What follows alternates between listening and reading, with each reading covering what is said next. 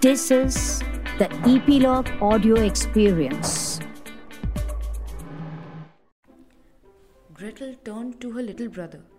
Hansel, she said, we cannot stay here.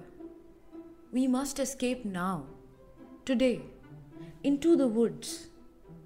Surely, we'll find more to eat when we are on our own than what we get here.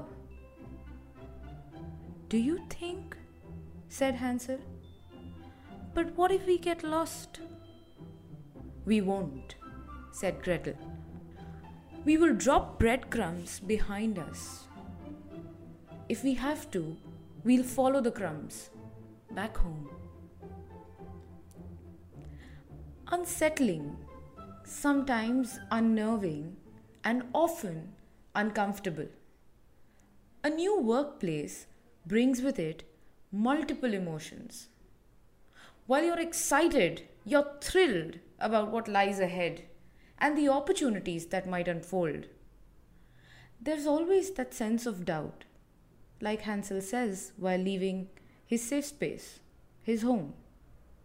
What if I get lost? Hello and welcome to Voice of Achievers' short fable tale with me, Yashika. First few days at work. A new setting, a different culture, new people who you would be spending 8 hours of your day with, and a new routine. You're suddenly pushed out to fend for yourselves, much like Hansel and Gretel. What if you got lost in the woods, though? So, dropping some pebbles and breadcrumbs to ensure you find your way home and embrace this new workplace culture as your own. The first, observation. More than being the know-it-all or the talker, be the listener. Listen closely, intently to the people, the team members, the managers. Observe the cues they give you, verbal and non-verbal. The workplace setting actually speaks to you in very unique ways. This is how I function. This is how things move around me. The alleys, the workstations. They're new right now, but they'll soon become familiar and point you towards the culture and the values and the beliefs they exude. Just observe. Just listen. The second, connect with no hidden intents. The connection with your colleagues. Ask them how it's been for them, especially the ones who've stayed longer. Take them back, maybe, to their first day. Let them reminisce. Let them be happy you asked them. Let them go down the memory lane and share feelings and aspects about the workplace through their experiences unfiltered. As for you, be that facilitator to bring out these stories. And you'll find both a genuine relationship seeding with this colleague and tiny bits of information about the organizational culture. Now here's the trick. Don't flatter unnecessarily. Just be around. Be the listener, the admirer, and the observer.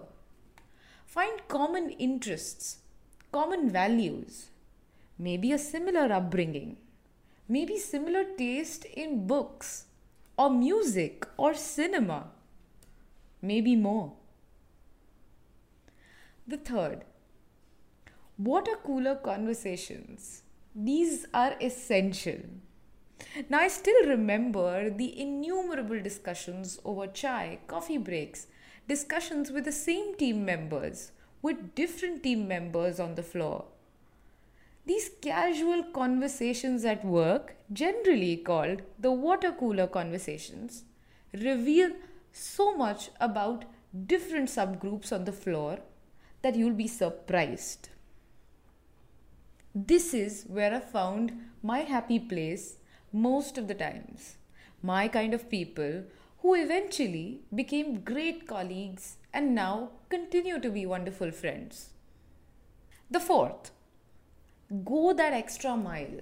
Spend that extra time beyond regular tasks at work to learn more from colleagues, leaders, juniors. Find a way to help a colleague with genuine interest or be a sounding board for someone. Ask questions to seniors and leaders about what has indeed worked for them. Nurture a relationship. Find a mentor, find an advisor. Over and above that senior that you must be shadowing for finishing your designed or designated work, your responsibilities.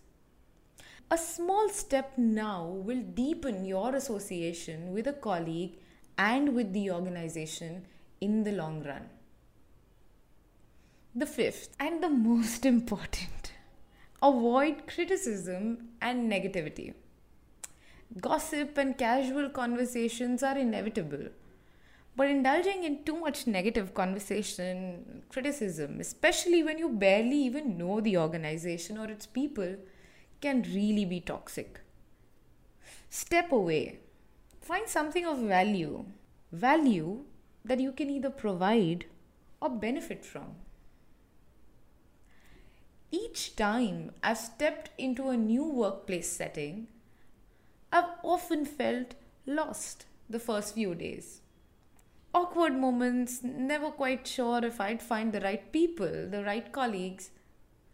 Funnily, as I have, and most people do, the fun part is that we always end up finding our fit, our best match, and then something just clicks.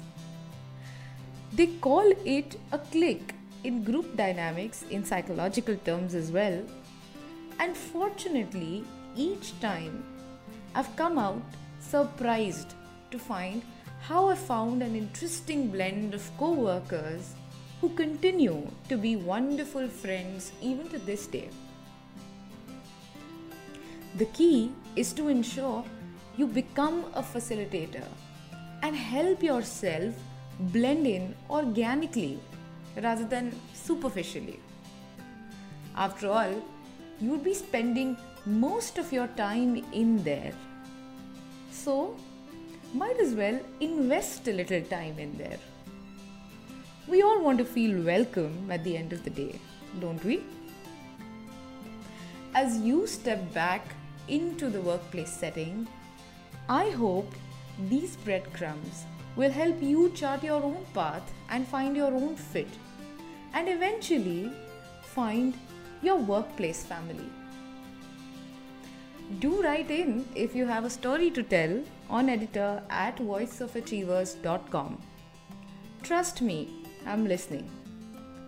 Keep connecting, keep learning, keep growing, and keep listening to Voice of Achievers via Epilogue Media.